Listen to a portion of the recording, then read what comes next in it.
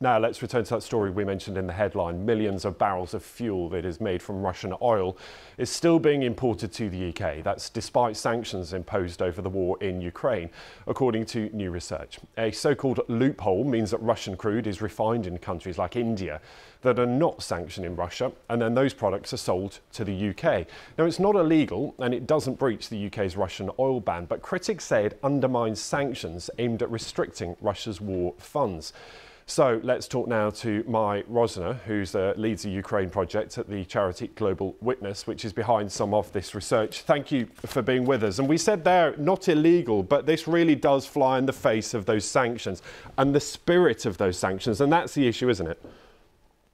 Yes, thanks for having me. And absolutely, what the refining loophole does is it means that countries like India and China and Turkey are importing millions and millions of barrels of Russian oil, which they then process into fuel products like diesel, like jet fuel and gasoline. And those products are then sold on to the West, to countries that embargo the direct import of Russian oil. So this means that Western countries like the UK are still linked to supply chains that are fueling Kremlin revenues through these oil purchases, and that UK flights and cars are still running on products that are derived from Russian oil.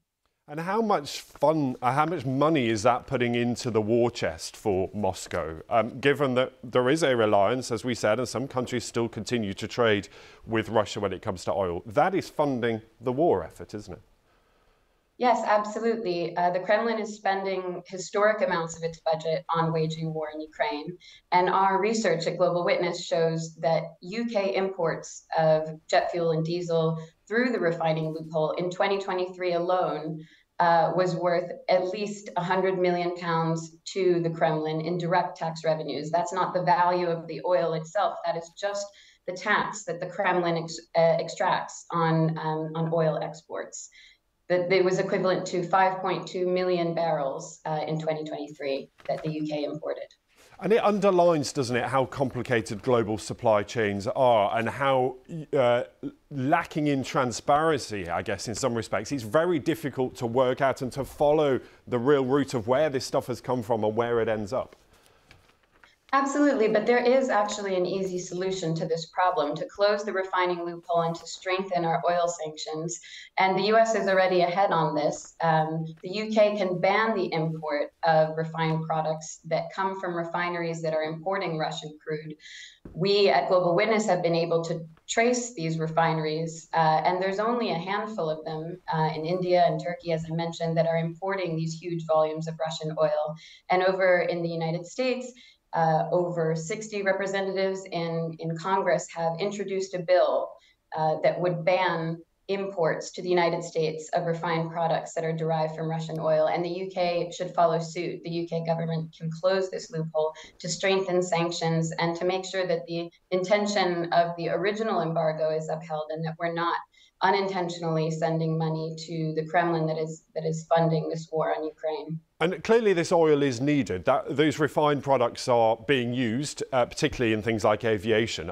So if that source were to be switched off, are there alternatives?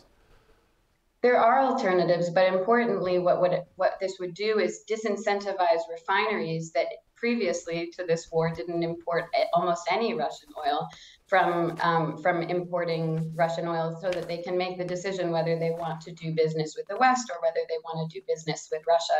And furthermore, we've seen that when the eligible pool of buyers for Russian oil is limited, it actually puts downward pressure on the price of Russian oil, which would mean cheaper Russian oil and also less profit for the Kremlin.